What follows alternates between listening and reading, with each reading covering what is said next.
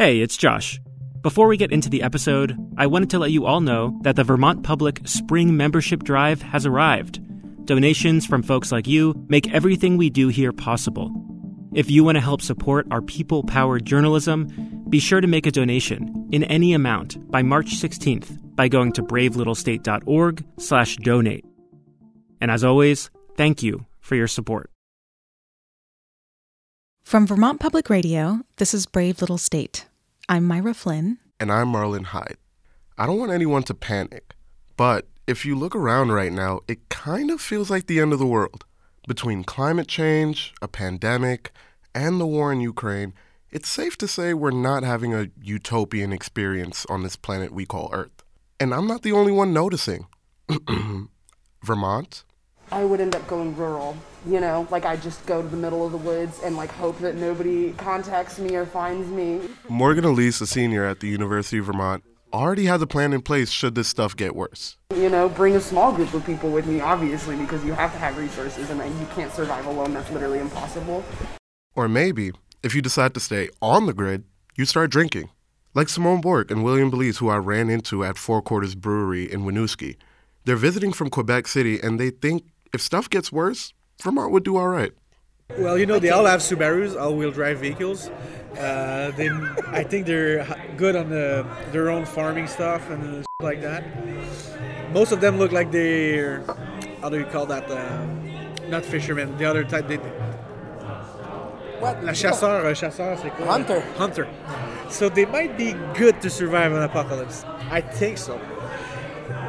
What's your take on it? Because for real, Vermont, it's like our Quebec countryside.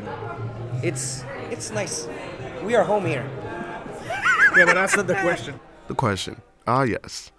A listener wrote into BLS nearly 2 years ago, just as the pandemic was starting, and asked, would Vermont be a good place to ride out an apocalypse? That's not the question. If we have an apocalypse, I think it's a good place. You're autosuffisant? Oh, you said autosuffisant in English? Yeah, I guess they grow their own food in a way. Yeah. They're self-sufficient in a way. You're hippies, no?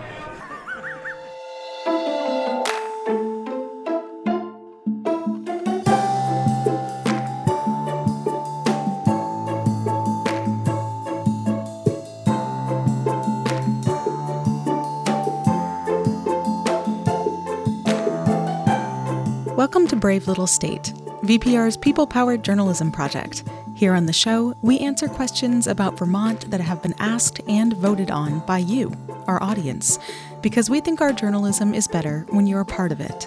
Today, VPR News fellow Marlon Hyde investigates a question we received at the start of the pandemic.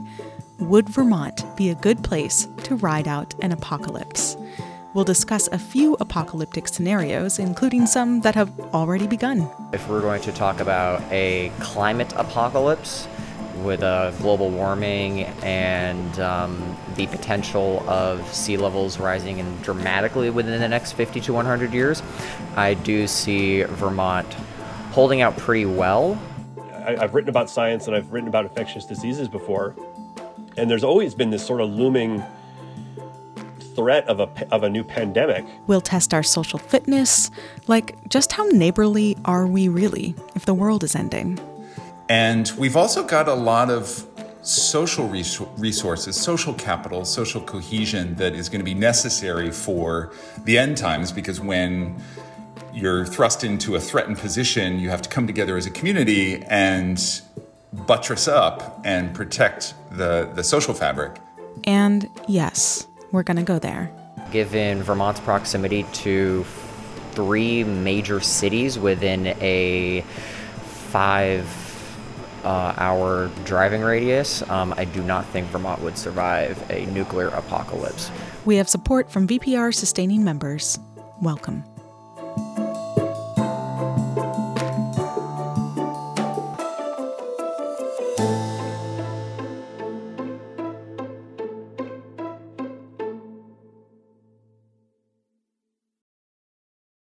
Thanks to VITA for their support of Brave Little State. Since 1974, VITA has helped Vermont businesses grow and thrive. From agriculture to energy, startups to family companies. Find solutions that fit your business. Visit VEDA.org to start your next chapter today. And Sunset Lake CBD, a farmer-owned business crafting CBD products right here in Vermont. Learn more about their sustainable farming practices, delivery options, and how to support local farmers at sunsetlakecbd.com. The question about how Vermont would fare during an apocalypse came to us anonymously. I wasn't able to get the asker on the record, but they did gift me with a little more insight as to their reason for asking. Here's my colleague, Josh Crane, reading what they had to say. So the question first bubbled into my mind in the early days of the pandemic. If it really hit the fan, how would Vermont fare? Winters are long. Could we feed ourselves? Heat our homes? What would life be like here if, for one reason or another, we couldn't rely on the rest of the world for all the things we take for granted? The word apocalypse begins at the beginning, with the Bible. It's defined by Merriam-Webster as, quote, one of the Jewish and Christian writings of 200 BC to AD 150, marked by pseudonymity, symbolic imagery, and the expectation of an imminent cosmic cataclysm in which God destroys the ruling powers of evil and raises the righteous to life in a messianic kingdom. End quote. Sound familiar? Devastating tornadoes, record floods, and outrageous fires throughout the U.S. If there is a higher power, they're pissed.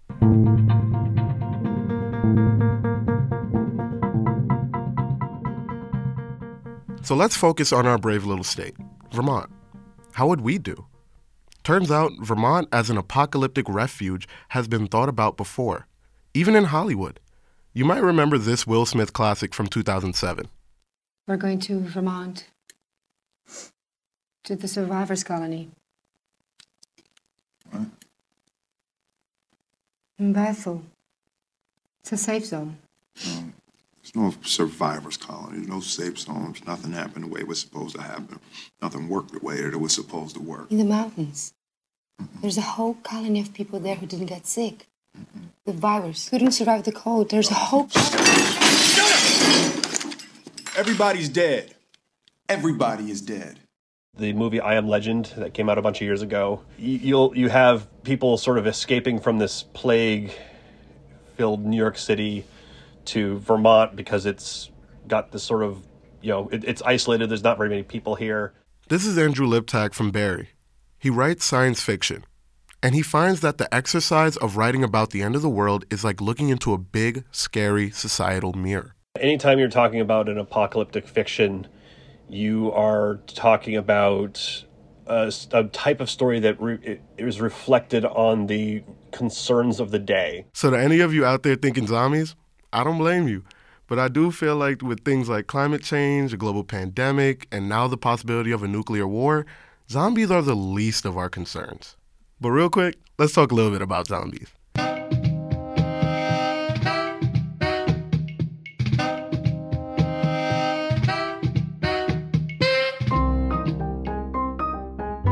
In case you're curious, here are the 5 best places in Vermont to survive a zombie apocalypse, according to onlyinyourstate.com, which is, full disclosure, some delicious clickbait. The ranking goes as such: 1, Burton Island; 2, Mount Mansfield; 3, the Northeast Kingdom; 4, Northwest Correctional Facility; and 5, Green Mountain Coffee Facility? What? Coffee? I can only assume copious amounts of caffeine would be vital to staying alert in a zombie apocalypse. But back to reality. People here and elsewhere have been navigating man-made versions of an apocalypse for quite some time.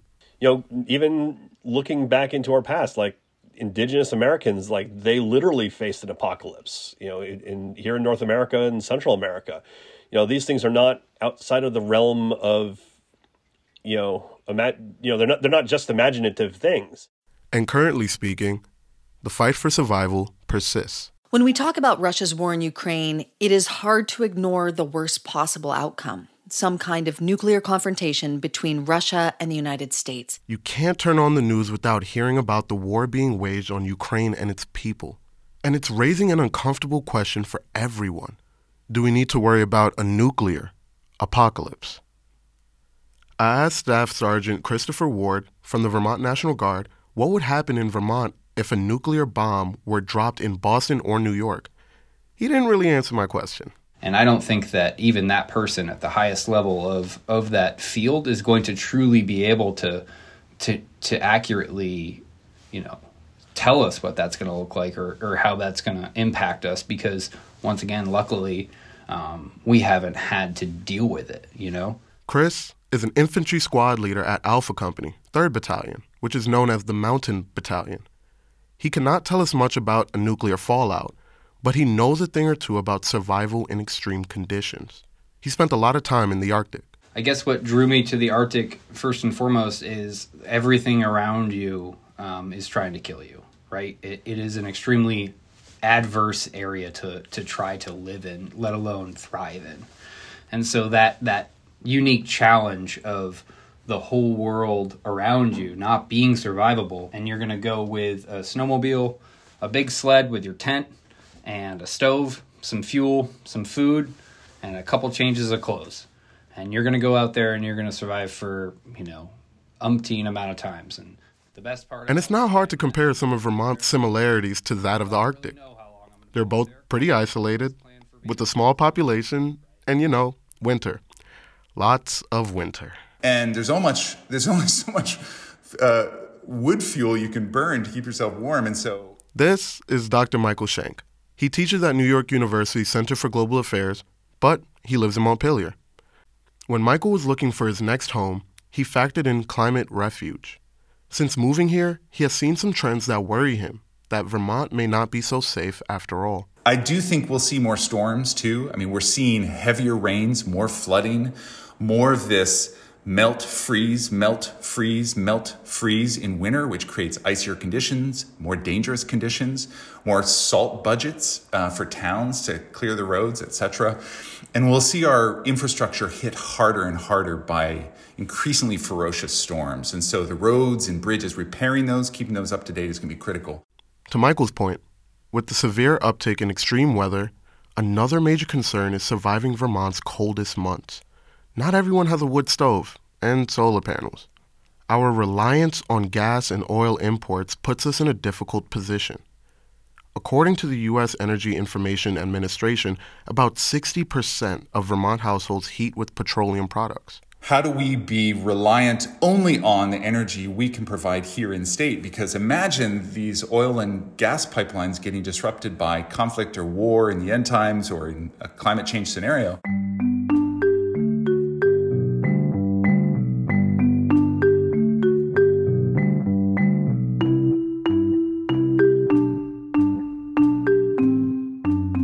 I play a few Apocalypse games, such as like Half-Life or Fallout, and those franchises have just got me thinking about what if an apocalypse were to happen and whatnot, and how would our little state and community hold up to those, respectively.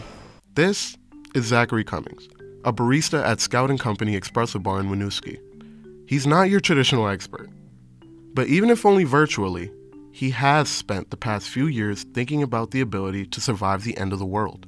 I do believe that the Vermont people and our ability and willingness to focus on a local scale, I'm pretty sure Vermont would harbor a pretty good local economy if a financial apocalypse were to happen as well. And Chris Ward from the Guard thinks if we're lucky, the fact that we are Vermonters might be our saving grace.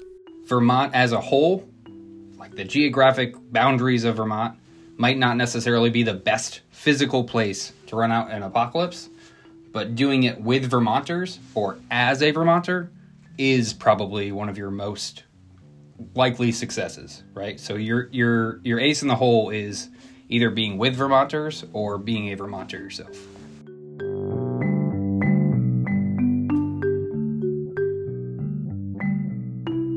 When we come back, we'll test Vermont's social fitness and hear from someone who isn't waiting for the world to end to prepare. This is Brave Little State.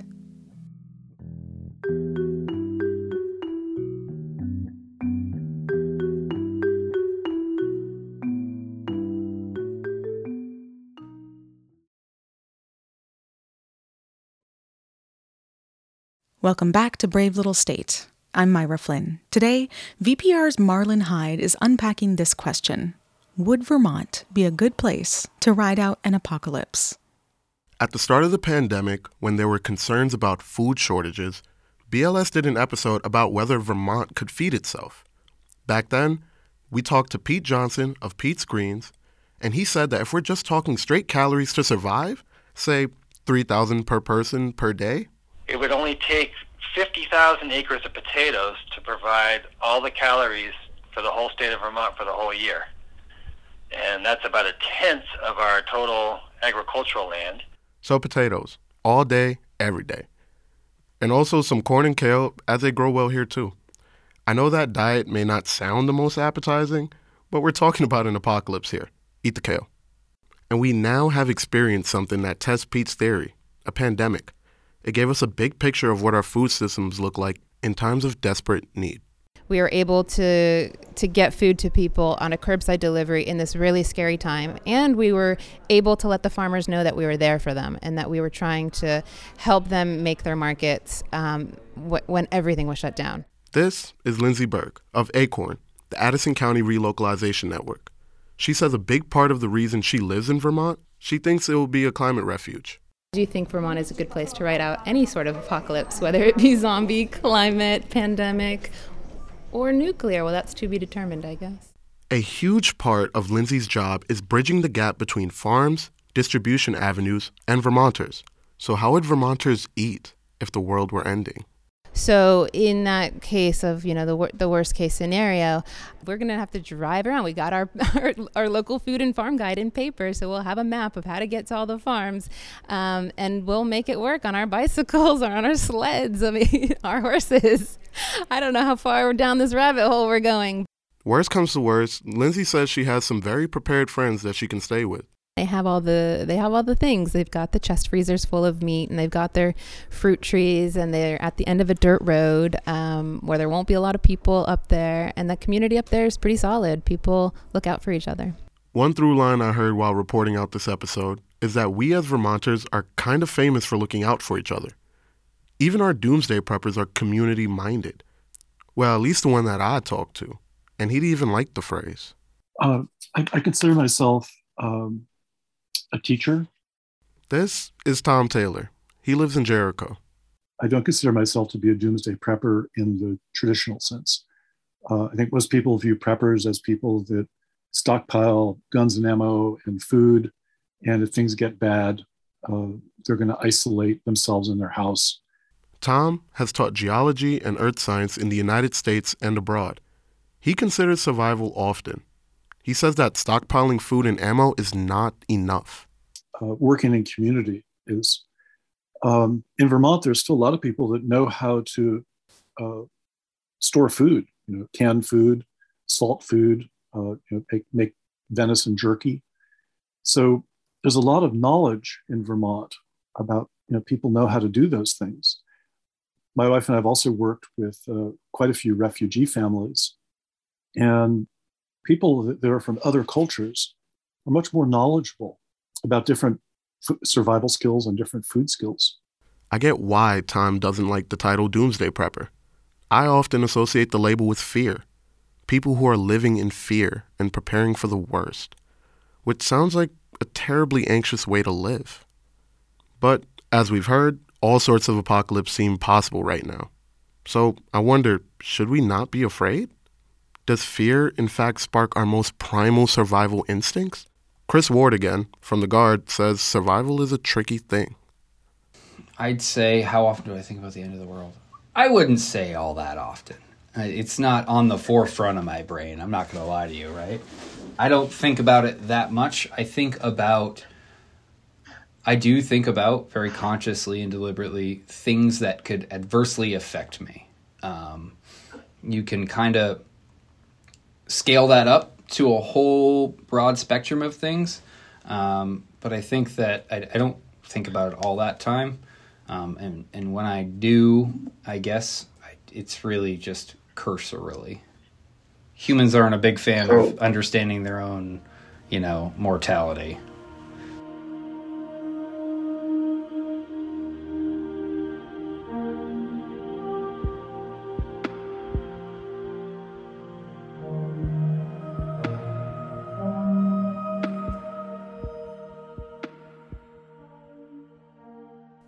Chris says if an apocalypse happens, there are some basic essentials we should be prepared to think about.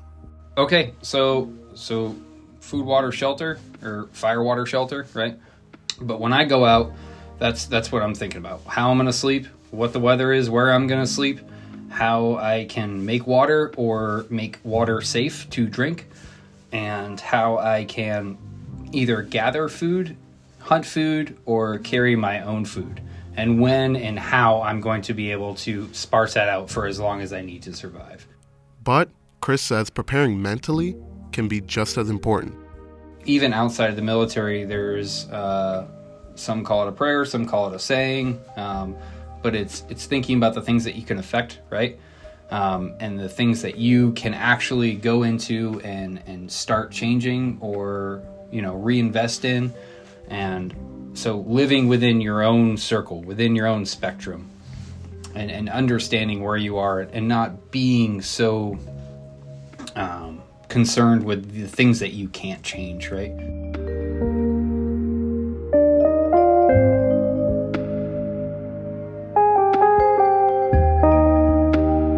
So, would Vermont be a good place to ride out an apocalypse? After all my reporting, it's still scary to think about. But I think Vermont would be a good place. At least, it's definitely not the worst. We have the people and we care about them, and we have the land and we care about it. I think that we're going to be just fine no matter what the world puts at our plate.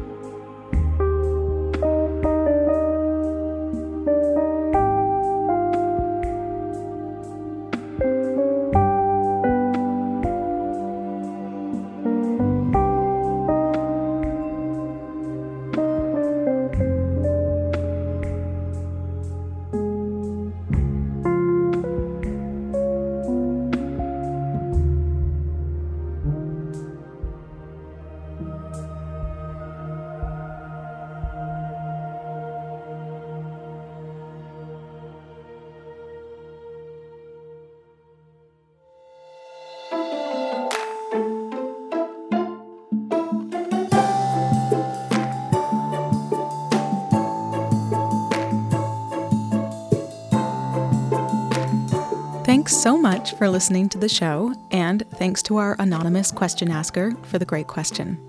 If you have a question about Vermont you want us to answer, ask it at bravelittlestate.org.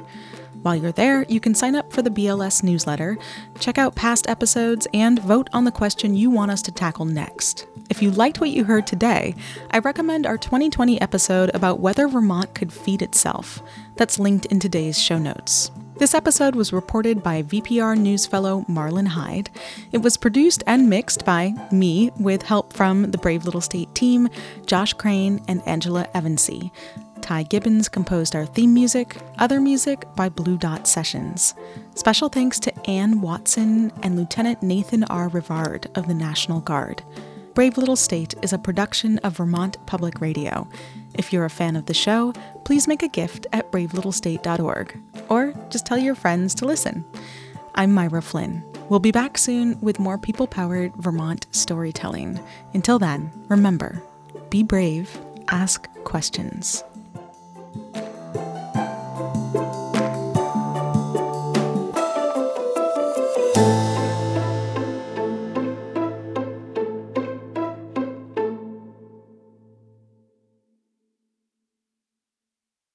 At a time when information continues to come at us faster and faster, sometimes you need to hit pause and rewind. NPR's Throughline takes you back in time to the source of the news stories filling your feed. Find NPR's Throughline wherever you get your podcasts.